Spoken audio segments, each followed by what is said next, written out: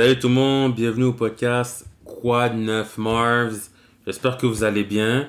Aujourd'hui, j'ai une invitée très spéciale, ma chère amie Khrystel. Comment vas-tu, Khrystel? Je vais très bien, merci. Merci de m'accueillir, c'est vraiment gentil, je suis honorée. Écoute, ça fait plaisir de t'avoir en fait parmi nous parce que j'ai eu plusieurs spectateurs en fait avec moi aujourd'hui. Écoutez, guys, je suis content de revenir dans le podcast. Ça fait très longtemps que je n'ai pas fait d'épisode. Je pense que ça fait plus que1 an. Je n'ai rien publié. Beaucoup de changements, beaucoup de choses qui sont passées dans la dernière année. Donc, nous allons en discuter, mais je voulais vraiment discuter avec ma chère amie Khrystel, qui est entrepreneur. Ouais. Ouais. Donc, on va savoir un peu plus sur elle. Puis, donc, écoute, c'est une question assez ouverte, mais parle-moi un peu de toi. Moi, c'est Khrystel. Je suis designer de mode. I'm a black woman. Je pense que c'est important de le dire. Yes, Pour se mettre en contexte. Of course. Mais oui, donc c'est ça. Je fais de la mode depuis, maintenant, un peu plus de 10 ans. Et j'adore ça. En fait, j'adore tout ce qui est création. J'adore le design intérieur, design industriel. J'aime créer, j'aime faire de mes mains. Donc, voilà. Wow, 10 ans, c'est quand même beaucoup. Ouais. Donc, tu sais, au niveau de la mode, qu'est-ce que tu préfères? Tu m'as parlé un peu de design intérieur, on parle de couture. Est-ce qu'il y a quelque chose qui t'anime un peu plus? Mais moi, j'adore les textiles, j'adore les textures, j'adore tout ce qui a une... tu sais, quand tu y touches, il y a une sensation. Quand tu le vois, tu essaies d'imaginer qu'est-ce que ça... Donc moi, j'adore tout ce qui est textile, tout ce qui est texture. J'aime toucher à la matière, j'aime connecter avec la fibre. Je suis toujours intéressée, tu sais, quand je vois un tissu que j'aime, de savoir c'est quoi la provenance, de savoir c'est quoi la matière, l'origine et tout. Donc, et les couleurs aussi. Donc, faire des mélanges de couleurs, de textures, moi, j'adore. Donc, c'est un peu aussi une de mes caractéristiques, c'est que je peux faire, tu sais, par exemple, une collection de la même couleur, toute la même couleur, mais les textiles sont différents, les textures sont différentes, fait que tu penses qu'il y a comme différentes tonalités de couleurs, mais au final, l'exemple, c'est tout du blanc. Fait que, ça, c'est un exemple, mais ouais. Ok, donc tu sais, dans ton style, de ce que je comprends, tu vas aimer non seulement jouer avec les couleurs, mais tu peux jouer avec la texture également. Ouais, Puis j'adore ça. La combinaison de ces deux composantes, ça crée en fait peut-être quelque chose d'artistique qui est vraiment fort, qui est vraiment recherché. Ouais, exactement. Ensuite, tu sais, je peux jouer avec les silhouettes, je peux jouer avec les formes, l'opacité. Fait que moi, je suis vraiment forte dans tous ces petits détails-là, moi, ça m'attire. Fait que j'aime ça. Ok, ben écoute, c'est très intéressant. Puis tu me disais que ça fait 10 ans que tu pratiques la couture, tout ce qui est relié un peu au design. Dis-moi, qu'est-ce qui t'a allumé? Tu sais, qu'est-ce qui t'a allumé de la couture? Encore une meilleure question, comment tu as commencé? Très bonne question. Je pense que j'ai commencé... Bon, c'est difficile de dire l'âge exactement, là, mais peut-être vers mes 9 ans, 10 ans. J'avais des poupées Barbie, puis j'aimais jamais leurs vêtements, donc je les déshabillais et je refaisais des vêtements. Mais tu sais, c'était avec fil aiguille, là, je faisais ça bien basique à la maison. Puis là, je leur faisais des petits outfits. Puis concrètement, lorsque j'ai commencé à faire, tu sais, plus d'événements pour les êtres humains, c'était à la naissance de mon petit frère. Donc ma mère était enceinte de mon petit frère, mon dernier petit frère. Puis j'étais comme, OK, yes, là, je vais pouvoir, tu sais, créer pour un humain, là. Ouais, exactement. Il n'y avait pas le choix de dire oui. Ben, exactement. Il y avait pas son mot à dire. Fait que là, je faisais des petits shorts, des petits t-shirts. Puis, tu sais, quand il est né, je lui mettais ça. Puis, j'étais hyper fière. Puis, de fil en aiguille, ça serait vraiment un jeu de mots, de fil en aiguille. Ça s'est concrétisé. Rendu au cégep, j'étais partie en photographie. Puis là, je me disais, mais qu'est-ce que je fais là? C'est pas ça que j'aime faire. Puis je disais à mon père, non, tu sais, je veux vraiment faire du design de la mode. Puis il était comme, tu sais quoi, c'est bon. Tu sais, mon père haïtien, là, oui, c'est un haïtien, là, mais il était pas comme, let's go, avocat, docteur. Tu sais, c'est un artiste, lui aussi, fait qu'il m'a un peu compris là-dedans. Fait qu'il était comme, let's go. Il est pas trop tard pour la session. On était en début de session, hein, c'était déjà commencé. Puis il m'a transférée au collège La Salle, puis je suis rentrée en retard de comme une semaine et demie. Tout le monde avait déjà commencé, avait leur casier, leur affaire. Moi, j'ai débarqué, puis premier jour, je suis tombée en amour. Juste les salles, tu vois, des grandes salles, des grandes tables, plein de machines à coudre. Puis tu baignes là-dedans, là. C'est juste des personnes qui adorent ça. Fait que pour moi, c'était comme un dream come true, là. Fait que c'est vraiment de là que j'ai vraiment pris ça aussi plus au sérieux, parce que là, c'était des études. C'est pas donné, hein, le collège La Salle. Donc, fait quoi, j'ai gradué en 2014 du collège La Salle, ouais. Mais mes félicitations en retard. Merci. Bientôt 10 ans, tu vois. Bientôt 10 ans, wow. Ouais. Puis La Salle, c'est très réputé, sur tout ce qui touche la mode, ça, l'hôtellerie, je pense. Ouais, ils ont un programme d'hôtellerie, de cuisine, jeux vidéo, je pense informatique aussi, si je me trompe pas. Mais ouais, c'est un collège international, donc c'est quand même réputé. Puis aussi, ça m'avait justement aussi tenté de poursuivre mon programme dans un autre pays, comme par exemple à Barcelone, ils avaient le programme design de mode aussi, mais bon, ça s'est pas donné, là, mais j'ai quand même apprécié mon parcours montréalais. OK. Ben, tu sais, c'est intéressant, puis tu sais, je pense qu'on va revenir un peu, peut-être par rapport à ton père, par rapport à ses encouragements, tu sais, surtout tout ce qui touche la communauté tu sais, haïtienne. Ouais. Bon, généralement, c'est médecin, avocat, ingénieur, puis infirmière. Ouais. Puis tu sais, le fait que ton père a été compréhensif, tu sais, il a pu être à ton écoute pour t'encourager sur tes passions, puis te guider même, tu sais, je pense que faut lever notre chapeau à ce niveau-là.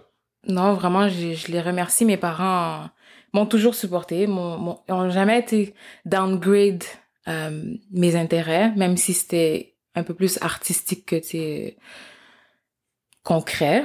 Mais non, ils m'ont toujours poussé. Puis je pense que c'était aussi en eux, parce que ma mère, elle était peintre. Okay. Elle était peintre pendant très longtemps. Et mon père, il a toujours aimé aussi l'art. C'est un entrepreneur aussi. Fait qu'il a toujours été dans plusieurs projets. Fait que, tu sais, en grandissant, je l'ai toujours vu comme toucher un peu à tout. Puis je pense que je tiens ça de lui. Là, j'aime un peu toucher à tout. Comme je parlais tantôt de design intérieur, mais il y a aussi, tu sais, la construction. Tu sais, comme j'aime faire de mes mains. Fait que peu importe c'est quoi, de la peinture, j'adore ça. Fait que, ouais. En fait, t'aimes créer. Ouais. J'aime créer, j'aime la création. Ouais. Même quand, par exemple, j'achète quelque chose, je dois le modifier. Je peux pas juste le laisser tel quel. Que ce soit un vêtement. Bon, même justement, là, les vêtements, des fois, je me dis, je peux faire ça, c'est trop facile, je peux pas l'acheter. C'est comme si je me sens mal d'acheter quelque chose que je peux faire facilement. Ouais. Faut qu'il y ait un petit quelque chose de plus pour que je sois comme, non, pour de vrai, il vaut la peine celui-là. Mais sinon, des retouches, ça, c'est évident, là. À chaque fois que j'achète quelque chose, je dois retoucher, ou un meuble, je dois changer la poignée, tu sais, des petits détails comme ça. En fait, si t'as pas mis ta touche, ça rend pas à la maison. Ouais, exact. Puis c'est pas pour dénigrer aussi le travail de l'autre artiste aussi qui a travaillé, mais c'est que j'ai tellement un œil artistique, puis j'aime ce que j'aime. Puis des fois, je vois des combinaisons que peut-être c'est pas tout le monde qui voit, fait que ouais. Tu me disais justement, tu sais, ton père est entrepreneur, puis il aime bien l'art, puis ta mère était peintre. Peux-tu me dire un peu quel type de peinture, en fait? C'était peintre en bâtiment. Donc, c'était pas comme des toiles, là. C'était vraiment des murs, des plafonds, etc. Ouais. Au début, elle était justement en bâtiment, puis ensuite, elle a transféré vers le milieu scolaire, fait qu'elle travaillait pour la commission scolaire. Ouais.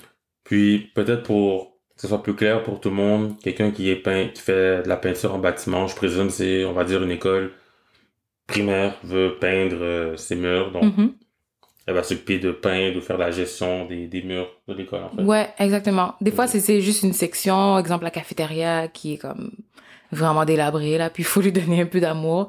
Ben là, elle avait une équipe avec elle était pas seule. Mais donc, ouais, c'était d'école en école, elle faisait les écoles de Montréal pour la CSDM, ouais.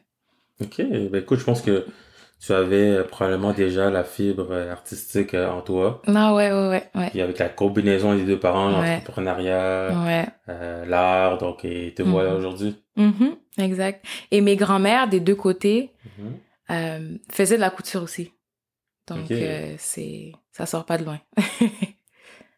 Donc si on parlait que tu m'avais dit que au niveau de tout ce qui est l'art, t'es assez jeune, tu vois, tu as été peut-être inspiré. Est-ce que tu dirais aussi que tes grands-mères ont aidé à ces inspirations au niveau de la couture ou pas nécessairement?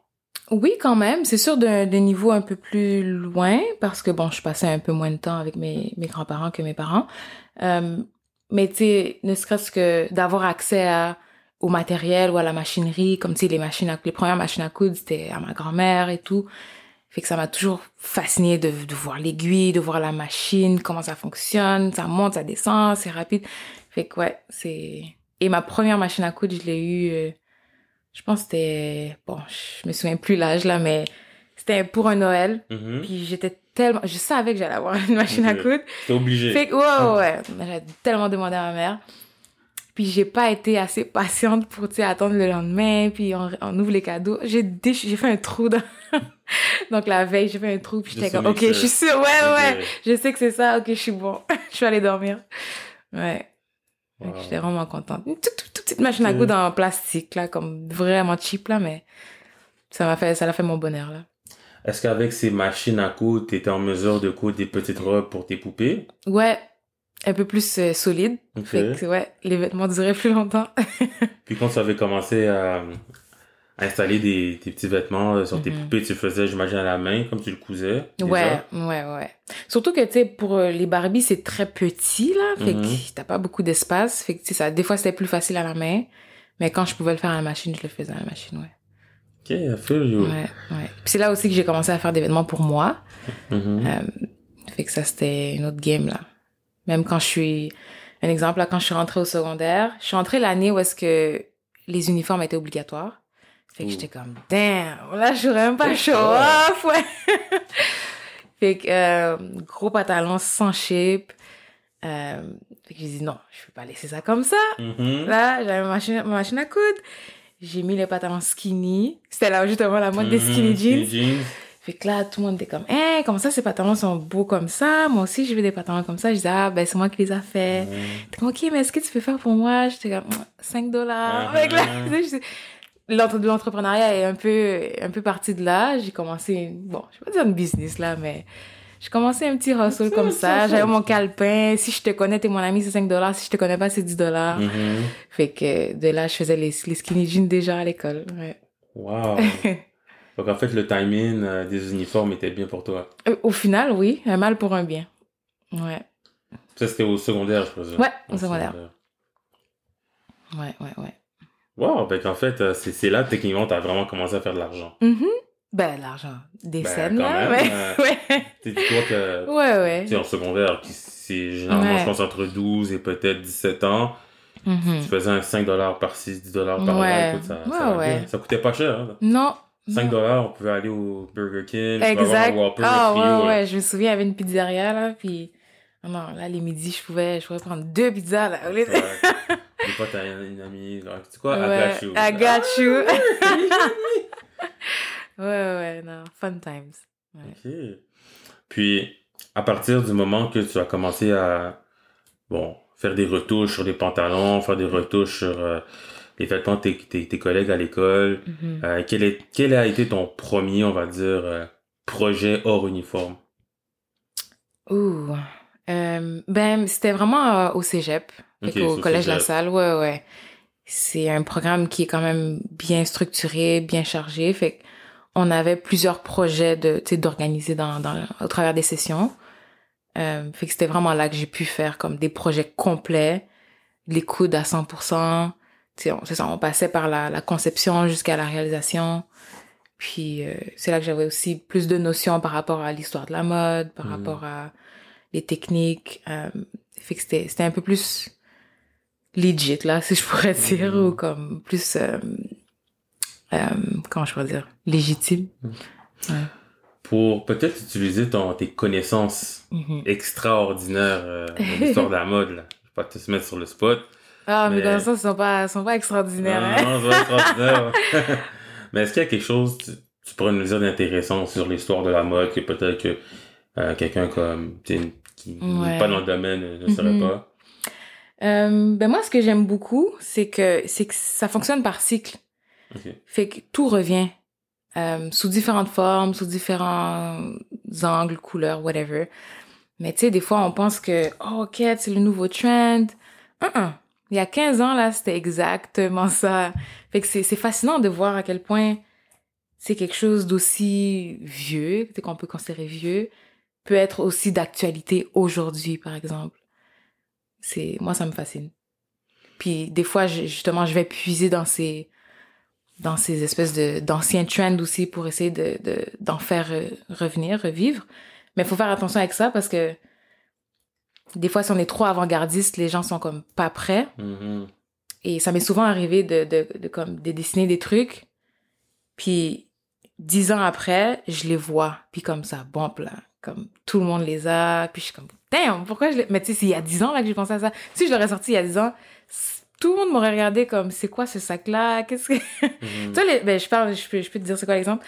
Les petits sacs à bandoulière, là, tu vois, les fanny packs, je pense qu'on appelle ça, là. Pack, ouais, ça qui se sont transformés en comme des bandoulières que tu mets across ton épaule, puis qu'il y a deux bandes qui vont sur tes épaules. En tout cas, tout ce concept-là, ça, j'avais dessiné plein de sacs comme ça, comme attachés à ton t-shirt, attachés à ton hoodie. Puis là, justement, derrière moi, là, il y a quoi, même pas 5 ans, toutes les jeunes portaient ça, là, même encore aujourd'hui. Ah, maintenant, là, tu vois des... Ouais. Des main purse. Exact. J'étais comme, waouh.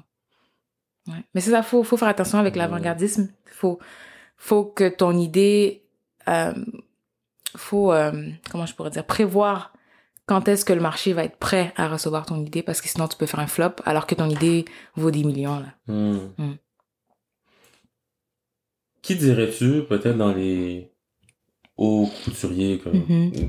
peut-être moins, les gens qu'on connaît pas, qui seraient avant-gardistes, selon toi? Je dirais Alexander Wang, il est très avant-gardiste. Il ose beaucoup. Ça, je pense que c'est important d'oser. Il y a certaines maisons de haute couture, c'est comme Louis Vuitton, Chanel, qui sont un peu plus classiques, mais qui ont toujours une petite gamme de un peu plus fly, qui se permettent, parce que c'est sûr, ils ont leur clientèle, là. Ils peuvent pas trop déroger non plus. Mais pour atteindre une cible un peu plus jeune, un peu plus ouverte d'esprit, ben, des fois, ils ont pas le choix d'aller un peu plus flyer. Fait que j'aime aussi leur côté d'avant-gardiste. Je pense qu'ils en ont tous un. Après, c'est de voir si le style aussi te convient, là. Fait que... Puis ce fameux Alexander Wang, pardonne-moi ma culture, mon ignorance du monde de la couture, mais est-ce que c'est une marque ou c'est un couturier? Ben, c'est les deux, en fait. Donc, il a sa propre marque, Alexander Wang. Et tu peux facilement le trouver, là. Puis récemment, justement, il y a eu un gros boom sur les médias, parce que il était mentionné souvent dans les musiques, par exemple de rap ou de la pop ou whatever. Fait que des fois aussi, c'est ça, on allie différentes industries, puis des fois ça fait des booms, puis tu peux être découvert de cette manière-là. Puis quel est son type de couture? Est-ce qu'il est un peu plus hip-hop? C'est un peu plus street, ouais. Ça, la marque Alexander Wang, c'est un peu plus street. Streetwear. Ouais. C'est mais tu sais, couture en fait, ou couture streetwear, comme parce que c'est cher, j'imagine. Oui, c'est cher. Oui, c'est sûr, c'est une marque haut de gamme. C'est du haut de gamme. Mais tu sais, autant que je peux aimer son style à lui, autant que je peux aimer du Stéphane Rolland, tu sais, qui est un couturier français qui fait des trucs beaucoup plus, tu sais, je pourrais dire, c'est féminin, élégant, délicat, c'est des formes, c'est fluide, c'est organique. Fait, tu sais, j'ai pas de préférence. Moi, j'aime mixer les choses. Fait que, tu sais, je pourrais prendre les deux, puis mixer ça ensemble, puis c'est moi, genre. Mais c'est un exemple, là. Je dis pas que c'est mes best favorites, là, mais c'est deux designers que j'aime vraiment beaucoup, là. Fait que, ouais. OK. Puis, tu sais, ce qui est nice, c'est que, comme tu l'as mentionné, t'es à l'aise à mixer différents styles. Ouais. Est-ce qu'il y a un style, peut-être, un peu plus, disons que tu as préféré? Tu sais, je donnerai un exemple pour nos auditeurs. C'est sur ta page Instagram. J'ai vu que tu as fait des beaux vêtements style africain. Ouais. Ouais. Puis, tu sais, low-key, je dirais même high-key. Tu sais, je trouve que les vêtements africains, aussi pour les hommes, tu sais, je trouve ça quand même intéressant, c'est nice. Ouais. C'était pas quelque chose que j'étais nécessairement trop habitué de voir. Avec l'arrivée du style Nollywood. Donc, tu sais, je commençais à voir plus de films africains, comme d'Afrique noire. Puis, tu sais, j'étais habitué de voir quand même des pantalons, puis là, les chandails un peu plus qui vont par-dessus les pantalons. C'est dur à décrire, en fait, pour des moi. espèces de tuniques, genre. Ouais, exactement, avec le petit chapeau. Puis, tu sais, je peux faire un style assez intéressant. Est-ce que tu as une préférence pour un style un peu plus comme africain, un peu plus, je dirais, afro, ou pas nécessairement? Ben, moi, j'aime ça, j'adore ça. Comme tout ce qui est culturel, tout ce qui est traditionnel, j'adore m'inspirer de ça. Mais comme je te dis, j'aime modifier les choses. J'aime changer les choses. Fait que, tu sais, je vais prendre l'habit traditionnel, par exemple, puis je vais essayer de le moderniser à ma façon, puis d'y ajouter. Sans trop, tu sais, le dénaturer, là. Tu sais, j'essaie quand même d'honorer le produit initial. Mais, tu sais, j'y mets ma touche. Fait que c'est un peu ça. Je le mélange, je le modernise, je l'actualise, j'apporte d'autres détails, une poche ou tu sais, je le fais en transparent, là c'est comme oh damn, c'est la même affaire mais en transparent, ça donne un effet complètement différent. Fait que ouais. OK. Puis tu sais, j'imagine que tu sais, tu l'as mentionné tantôt au niveau des croquis, tu sais, on n'en a pas trop parlé, mais c'est sûr que une couturière généralement va souvent faire des croquis ou utiliser peut-être des patrons. Donc, c'est quelqu'un qui a déjà fait des croquis. Est-ce que tu fais principalement tes croquis de zéro, j'imagine? Oui, ouais. Je dessine mes silhouettes, je dessine mes croquis. Puis c'est comme ça aussi que je le présente à mes clients, là, en premier. Je peux aussi prendre quelques-uns des échantillons que j'ai ou on peut aller en boutique chercher des échantillons pour qu'ils puissent voir qu'est-ce que ça pourrait donner, l'agencement, parce qu'il y en a qui sont un peu moins sûrs, fait qu'il faut les rassurer. Comme oui, c'est beau ensemble, t'inquiète pas. Mais non, oui, je fais toutes mes croquis moi-même. Puis t'as parlé des patrons. Les patrons, ça vient un peu après. Ça vient dans le processus de production. Là. Vraiment, quand j'ai pris les mesures, puis là, je le transfère sur papier. Je fais comme mon canevas, là, je dessine mon vêtement, les pièces de vêtements sur papier, c'est ça le patron. Ouais. Donc ça aussi, je le fais. Je prends pas des patrons commerciaux que je modifie. J'ai jamais aimé les patrons commerciaux. Ouais. Puis, est-ce que tu as pensé, je sais pas comment ça fonctionne dans l'industrie de la mode, mais est-ce que tu pourrais, quand tu crées tes patrons à toi, tu sais, j'imagine c'est comme une marque de commerce, en fait. Ton patron, c'est les mesures, c'est comment tu veux que la robe soit. Ouais, c'est la shape, Fait que ça, est-ce que c'est possible aussi soit de vendre ou de louer, en fait, ce patrimoine, en fait? Ouais, c'est possible. J'y ai pas pensé de comme vendre mes patrons, mais je sais que dans l'industrie, ça se fait de voler des patrons. Mais ça, c'est une autre histoire. Tu sais, comme par exemple Zara qui sont... Bon, j'ai dit le nom. Mais il y a des entreprises qui sont... Je suis trop petit, ils vont pas entendre. OK. Bon, il y a des entreprises comme par exemple Zara qui... Tu sais, leur coupe est top notch, là. Comme c'est nice, ça tombe bien, peu importe quelle silhouette t'as, le vêtement est beau sur toi. Mais c'est ça, c'est que des fois dans l'industrie, il y a des entreprises qui ont les moyens, qui vont spy un peu dans les autres entreprises et qui vont jusqu'à acheter un vêtement, le déconstruire, copier le patron, puis let's go, on a le même. Au final, c'est le même. C'est juste que le brand name va être différent, là, mais la shape, tu vas te dire comme, damn, il tombe comme mon manteau Louis Vuitton, mais il m'a pas coûté $3,000 ou... Bon, Louis Vuitton est un peu plus cher, là, mais... Ouais. Donc, on peut dire que la contrefaçon, en fait, c'est quelque chose qui est très présent. Ah ouais. Juste même, je pense que tu connais la marque Burberry. J'ai entendu le nom. J'ai entendu le nom. Bon, il y a un print qui est vraiment particulier. Okay. C'est l'espèce de quadrille, là. C'est comme beige dans le fond. Il y a des lignes noires et rouges. Ça te dit rien? Ça, ça me fait penser... Ils sont reconnus, là, des fois, les trench coats. Burberry, non? Bon. En tout cas. OK, parfait. Okay. Ouais, cette marque-là, justement, ce print-là, ils ont dû comment tu dis ça? Pas le trademark, là, Comme le copyright? Ouais, exactement. Okay. Pour pas que quelqu'un refasse exactement ce print-là. Fait que, tu sais, il y a des contrefaçons, mais il sera jamais exactement comme le Burberry original. Tu sais, la teinte de rouge va être différente, l'espace entre les lignes vont être différent, l'épaisseur des lignes vont être... Tu sais, comme, tu peux pas le recréer, comme c'est à eux, ça leur appartient. Fait que des fois, t'as pas le choix de te protéger. Quand t'es rendu big comme ça, là, tu te protèges de toutes les manières que tu peux parce que les contrefaçons sont là, sont très présentes. Mais tu parlais que les grosses entreprises peuvent se protéger, mais toi, comment tu pourrais te protéger, comme protéger ton tout ce qui est ton patrimoine intellectuel, tes patrons, tes coutures, t'assurer de... Tu fais une robe pour quelqu'un, par exemple, puis quelqu'un voit cette robe, puis il est comme « Oh, c'est nice », puis il refait la même chose. Comment tu peux te protéger de ça? Mais c'est très tricky parce que si tu... Tu sais, c'est presque impossible de refaire quelque chose identique. Fait que... Puis tu sais, t'as le droit de copier, puis de... Je sais pas moi... Il y a un petit étampe sur l'épaule. Ah, c'est différent. Là, c'est plus du copiage. C'est juste que t'as mis une fleur sur l'épaule, une petite fleur sur l'épaule. Fait que c'est très difficile de se protéger à ce niveau-là. Là, c'est presque impossible.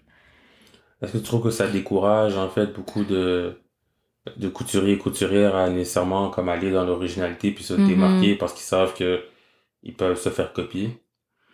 Je pense pas. Je pense que c'est le risque du métier, là. Je pense que aussi dans plusieurs industries, c'est un peu le même cas.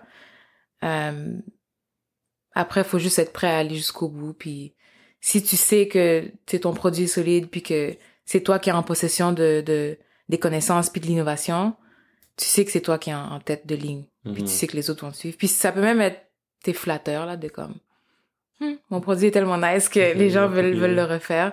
Fait que moi, je pense que ça peut être une motivation. Là. Non, tu sais, je comprends. Mais honnêtement, je pense que si je verrais ça peut être soit mes croquis ou je verrais mes vêtements, en fait, sur une autre page, on va dire Instagram, ou sur notre compte, je serais comme, OK, well, thank you, but send me my money! Run me my money! J'ai besoin du crédit, là. C'est ça. Ouais, je te comprends, là, mais c'est tough, c'est difficile. Dès qu'il y a une modification, tu peux plus dire que c'est la même chose. Fait que, ouais. Puis, tu as ton entreprise, on en parlait, tu es couturière à ton compte. Ton entreprise, c'est KDA Couture. Oui, exactement. Est-ce que tu peux nous parler sur, en fait, comment tu as créé ton entreprise? Il y a combien d'années?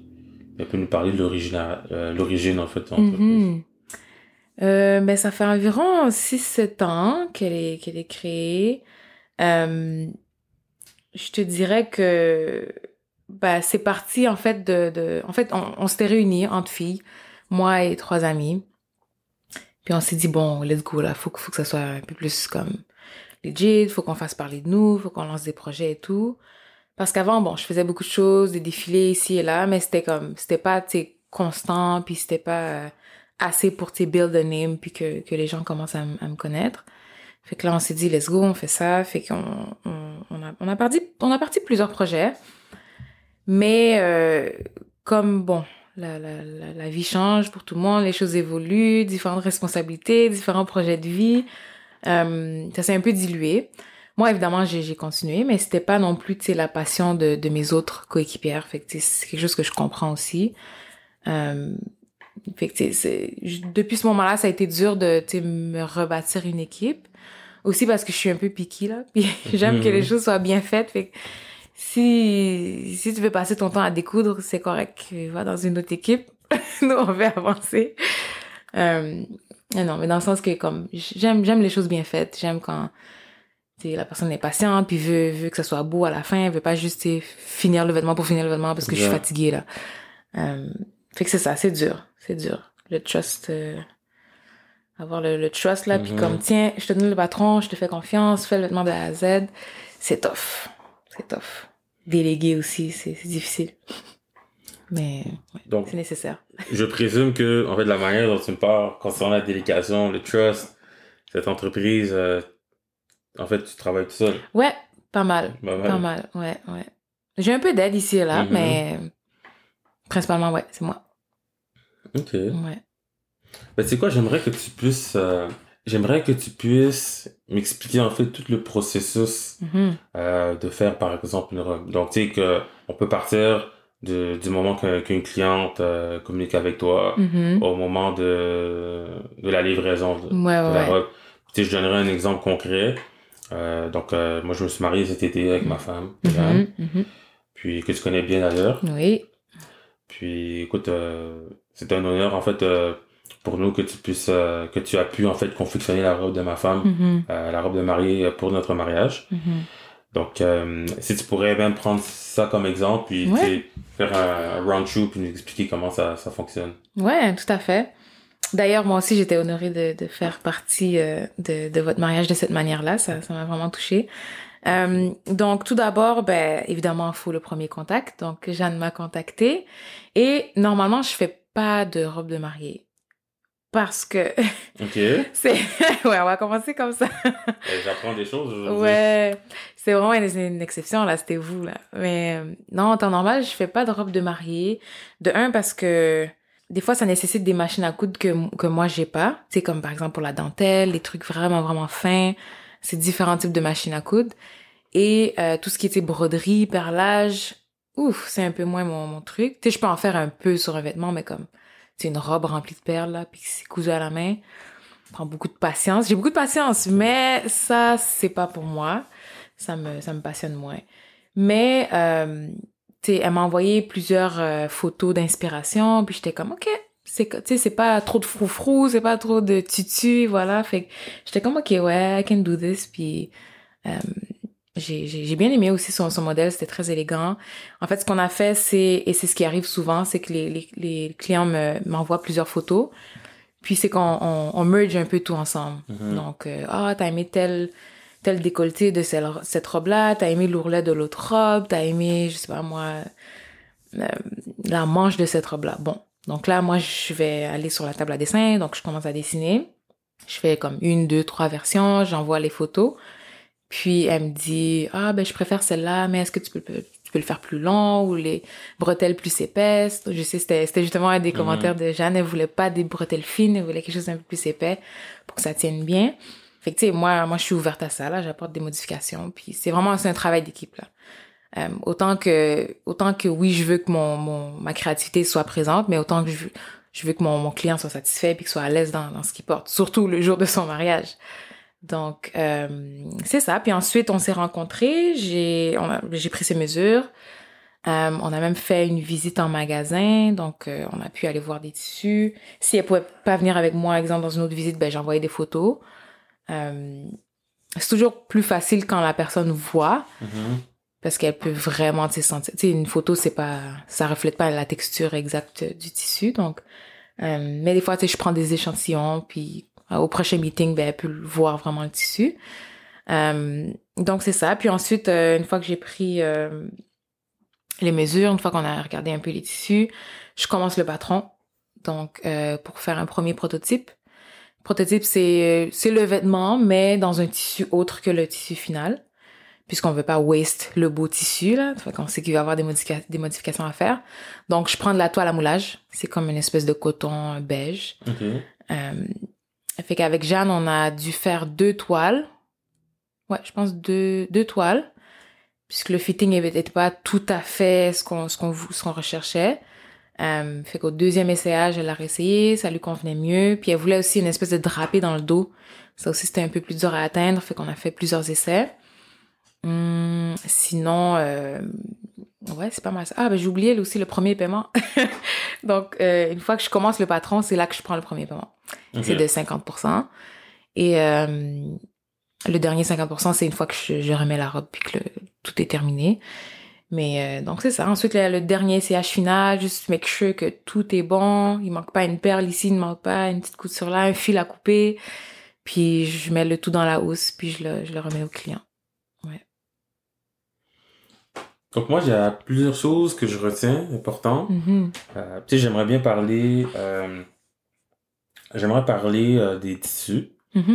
Puis je parlerai aussi des paiements. Tu sais, je pense que c'est deux aspects aussi qui sont importants. Mm-hmm. Donc, je trouve ça intéressant que tu prends la peine, en fait, d'avoir un rendez-vous avec le client pour qu'il puisse aller tu sais, toucher le tissu, tu sais, toucher la texture pour savoir, OK, mais qu'est-ce qui sera sur moi, est-ce que j'aime ça ou pas? Est-ce que c'est quelque chose que tu fais systématiquement avec les clients ou il y en a beaucoup qui te font confiance et qui disent, ben, si j'ai pas besoin d'aller vérifier dessus? Ouais, ben, il y a un peu des deux. Tu sais, il y en a qui sont un peu plus insécures, qui veulent tout voir, qui veulent tout savoir du processus. Tout contrôler. Ouais, c'est correct. Donc, moi, je suis ouverte à ça. Si tu veux venir, viens. Sinon, il y en a que, bon, selon les disponibilités, c'est pas possible. Puis ils sont comme, OK, c'est correct, tu sais, I trust you. On va mettre juste des photos pour make sure que, tu sais, c'est bien. Fait que, ouais, je te dirais un peu des deux. Moi, ça me dérange pas. Ce qui me dérange, par contre, c'est quand le tissu est déjà acheté. Là, finalement, ma tante m'a donné un tissu. Puis là, je suis comme... Mais moi, je peux pas aller rembourser le tissu au magasin, là. Fait que... Oui, c'est dans ces cas-là, qu'est-ce qui se passe? Est-ce que les clients, généralement, tu peux demander un dédommagement ou généralement, ils sont comme... Ouais. Sinon, ce que je peux faire, c'est, ben, tu payes le tissu et tu gardes le tissu. Ou si tu veux payer le tissu et que je garde le tissu, good for me. Ou sinon, ben, je te rembourse, puis... Ou sinon, non, je veux dire, je te paye, puis, tu sais, par exemple, si c'est un tissu que moi, je sais que je vais pouvoir utiliser, je peux payer le client, puis je garde le tissu. Okay. Puis, au niveau des tissus, tu sais, je pense que c'est pas tout le monde qui est au courant. Tu sais, comment ça fonctionne, l'industrie, en fait, du tissu à Montréal? Tu sais, j'imagine que tu te présentes à un magasin, il y a beaucoup de tissus. Tu sais, est-ce que c'est une industrie qui est lucrative? Est-ce que c'est cher, des tissus? Tu t'achètes ça au pied, au mètre? Comment ça fonctionne? Ça s'achète au mètre ou à la verge. Plus généralement au mètre. Puis, tu sais, auparavant, c'était le coin de Chabanel, là. Chabanel et Saint-Laurent, c'était le spot où est-ce que... Ouais, il y avait les couturières, il y avait des ateliers de couture, il y avait... Bon, il y en a encore un peu moins, mais c'était réputé pour ça. Là, il y a aussi la rue Saint-Hubert où est-ce qu'il y a beaucoup de... Ben, c'est plus des magasins, donc c'est des détaillants qui vendent des tissus. Sinon, il y a des boutiques un peu plus connues comme Club Tissu, Fabriqueville.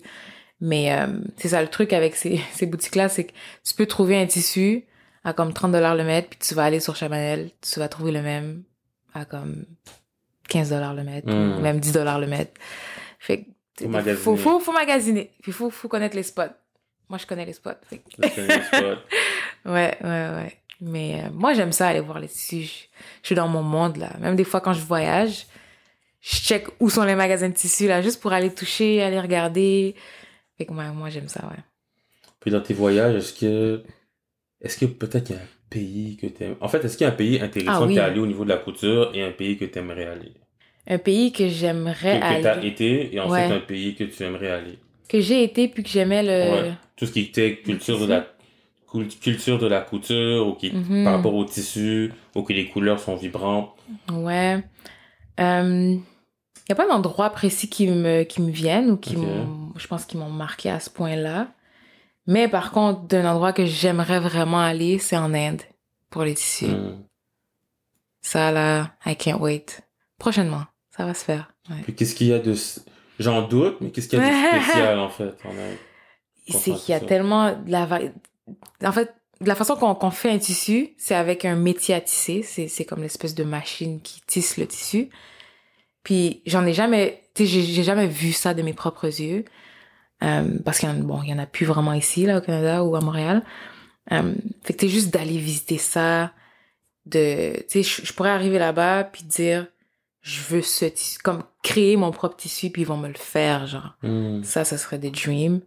Il y a d'autres endroits aussi, tu sais, dans le monde qui le font, là, mais je sais pas, Inde, c'est vraiment marquant pour moi. C'est coloré, c'est texturé, il y a beaucoup de détails aussi dans les tissus. Fait que ouais, ça serait un must pour moi. Ok, mais écoute, je te souhaite. Puis, tu sais, en voyage en Inde, ça devrait être dans ta bucket list. Dans les prochaines années, je te souhaite d'y aller pour découvrir ça. Ouais. Plusieurs pays aussi en Afrique où est-ce que le mode de tissage aussi est différent. Ça m'intéresserait d'aller découvrir tout ça. Mais ouais, bucket list. Ok, bucket list, parfait. Parfait. Ben écoute, maintenant avec, tu sais, comparativement en 2020, 2021, c'est un peu plus compliqué de voyager. Donc là, C'est quand Les passeports sont prêts, là. Les passeports sont prêts. Ouais. Parfait. Donc, je suis content qu'on a abordé la partie tissu, la partie paiement. Puis ce que je veux savoir par paiement, c'est, comment les gens te paient, si t'as pas trop de problèmes pour récupérer des fonds, mais aussi par rapport, en fait, à, ce que je dirais la stabilité financière, mais comment la business, en fait, de couturier, est-ce que c'est, les marges, c'est un peu plus difficile ou non? Donc, je commencerai par rapport à ma question. Est-ce que tu as souvent des problèmes peut-être de paiement? Donc, que les gens ne payent pas ou que c'est un peu compliqué? Non, ça m'arrive pas tant que ça. Puis, c'est quelque chose que je discute en amont, là, avec mon client. Je lui donne mon prix, puis là, c'est soit qu'il fait le saut, soit il est comme, OK, c'est bon, je respecte ça, c'est un bon prix, je comprends, c'est du sur-mesure et tout. Mais, si c'est un peu plus compliqué pour le client, puis qu'il est comme, quête, ça dépasse un peu mon budget, ben là, je vois, est-ce que c'est possible pour moi de baisser, d'apporter quelques modifications? Parce qu'aussi, il y a un certain point où est-ce que je vais pas baisser jusqu'à ce que, ça va être rendu une toile dessus une toile, là, que je te donne, un coup là toi-même, là. Mais, puis il faut que je respecte la qualité aussi que je vais offrir. Mais, non, je te dirais que j'ai pas trop eu des choses avec ça. Puis, de toute façon, moi, je commence pas sans le premier paiement. Fait que, si ça te prend 3 mois avant de débourser le premier paiement, ben, ça va prendre 3 mois avant que je commence. Puis si ton event, ben, c'était il y a 2 semaines, ben, c'est tout bad. Honnêtement, je respecte ça, puis je suis d'accord avec ce point de vue. Je trouve que beaucoup, d'entrepreneurs, malheureusement, finissent par un peu réduire leur valeur pour pouvoir rentrer dans le budget, en fait, du client. Je donne un exemple. Si tu vas chez Nike, puis tu vas acheter un soulier, puis le soulier il te revient à $130. Ouais. Puis tu as $120, ben guess what? Tu vas pas l'avoir, le soulier. Ouais. Tu comprends? Ouais. Donc, je trouve que les gens ont une mentalité que lorsque je vais dans un magasin, ben si c'est 130, ben je paye 130, je ne négocie pas, et puis that's it. Mais quand les gens vont voir, des entrepreneurs, tu comprends? Là, on leur dit, ben écoute, ça va coûter $200. Ben là, c'est, ben écoute, 100. Les gens commencent à négocier, puis les gens sont plus tricky, donc c'est pour ça que je te posais cette question aussi en amont pour voir comment ça va, les gens, ce qu'ils payaient, les gens, ce qu'ils payaient pas, ce qu'ils voulaient négocier, puis jusqu'à où que... Tu peux dire, ben écoute, là, ça me sert même plus à rien de travailler. C'est ça, ouais. Non, c'est ça. Comme je te dis, il y a une certaine limite, là. Quand je vois que ça vaut peut-être pas la peine pour moi en termes de travail, je me dis, bon. Après ça, il y a toujours des exceptions, là. Tu sais, si c'est quelqu'un de proche, une amie, je suis comme, bon, whatever, là. Elle va faire mes cheveux samedi prochain, là. Fait que ça, comme ça va me rembourser, là. Mais sinon, en temps normal, j'ai pas eu trop de misère avec ça, non. Ok, cool. Puis, en parlant des amis, c'est toujours good, c'est toujours nice de faire, des prix d'amis et aider aussi. Mais à tous les amis. Ouais. Les amis des amis, je sais pas à qui je parle, mais si vous avez un ami ou si vous êtes un ami, encouragez vos amis. Exact. Si votre ami vend quelque chose puis c'est $80, payez $80. Mais oui. Parce qu'ils vont être chauds pour aller payer un $80 ailleurs. Exact. Par contre, si c'est proche, si c'est une famille, amis, ils vont être comme, ah, ben là, tu sais, on se connaît depuis tant de temps. Mais ok, justement, tu devrais vouloir justement m'encourager puis vouloir mon succès. Puis c'est réciproque aussi, là. Si mon ami a une business ou whatever, je vais vouloir l'encourager. Fait que, ouais. Je trouve que surtout dans la communauté noire, là, il y a ces petites lacunes-là qu'il faut essayer de passer à travers, là, de surmonter. Petit prix pour moi. Ouais. Je connais depuis que t'es tout petit. Je t'ai déjà surveillé un peu. Ouais, c'est ça. Ouais, j'ai rendu service à ta mère. J'ai fait le maquette. J'ai donné un petit sou de joumou. Ouais. J'ai mis un plat, ça c'était moi. C'est moi qui l'avais cuisiné. C'est drôle parce que mon père a une pâtisserie à Longueuil. Ben, on a une pâtisserie familiale. Puis la clientèle est souvent haïtienne. Fait que, je les entends beaucoup, là. Ces espèces de bargains, là, de comme, fais un petit prix, je connais ton père, là. Je suis comme, ok, mais moi, je te connais pas. Puis, anyways, le prix, c'est le prix, là. Déjà que c'est quand même abordable. Il y a une limite, là. On va pas te vendre un gros plat de durée à $5, là. Ouais. Puis cette pâtisserie, tu disais, c'est une pâtisserie familiale? Ouais, ça s'appelle Le Bourgeois Pâtisserie. Le Bourgeois C'est Pâtisserie. à Longueuil. Puis on vend principalement Shout-out. des pâtés. Oui, shout out, shout out. On vend principalement des pâtés haïtiens. Oh, OK. Ouais. Les meilleurs pâtés haïtiens. Faut y aller, c'est Ben, je vais aller vraiment bon. définitivement. Puis sans te couper, Ouais. je te rassure, tu sais, on mettra ça en shout-out, puis ton entreprise aussi. Donc, je vais être sûr que Merci. les gens puissent savoir où se procurer ces délicieux pâtés. Donc, je te laisse continuer. On fait des Merci. pâtés, ton pâté Ouais, haïtien. on fait du pâté haïtien, puis on vend aussi un peu de nourriture. Fait que c'est du riz collé avec le poulet, dinde, tasso, banane plantain, tout le kit. Ouais. OK. Puis ça fait combien de temps que cette pâtisserie familiale existe? Ça fait environ 4 ans maintenant. Ça fait quoi? Ouais. On est à Longueuil. Ça va bien. On est content en tout cas d'avoir passé à travers la pandémie parce que plusieurs de nos voisins, là, même sur la même rue, là, ils ont pas pu survivre. Fait qu'on est reconnaissant face à ça. Là. Puis, ouais. Je savais pas que... Ah, je pensais que tu savais. Non, Nice. je sais pas, c'est intéressant. Je vous amènerai des pâtés, là, prochainement. Ouais, mais on va aussi encourager. C'est ça, faut que je prêche ce que je dis. Ouais, c'est ça. Ah, ok, yes, surtout. Ok, mais écoute, wow, fait que tu sais, comme on en parlait, tu me disais ton père est entrepreneur, donc je sais pas que c'était une entreprise. Est-ce qu'il avait d'autres entreprises, je présume, dans le passé? Oui, il a un garage aussi, actuellement. Est-ce que tu veux shout-out? Non, on va regarder ça en de l'eau. On va regarder ça en de l'eau. Ouais, c'est ça. Pour le moment. Mais non, il y a eu quand même plusieurs entreprises, mon père, ouais. Ok. Donc, est-ce que tu dirais que l'entrepreneuriat, tu as vu, j'imagine, depuis que tu es tout petit, ton père, comme être son propre boss. Ouais. Donc, c'est quelque chose, j'imagine, qui t'a attiré. Ouais, totalement. Puis, je tiens ça de lui, en fait, parce que ma mère, c'est une travaillante, là, comme elle aime travailler, puis c'est comme, yes, je vais travailler. Fait que, tu sais, pour l'éthique de travail, ça, je le tiens de ma mère. Pour l'entrepreneuriat, ça, je le tiens de mon père. Ma mère a jamais voulu se lancer, tu sais, en affaires, gérer toute l'administration, tout ça. Non, trop pour sa tête. Elle a dit non, moi, je travaille, je fais mon bon travail, c'est tout.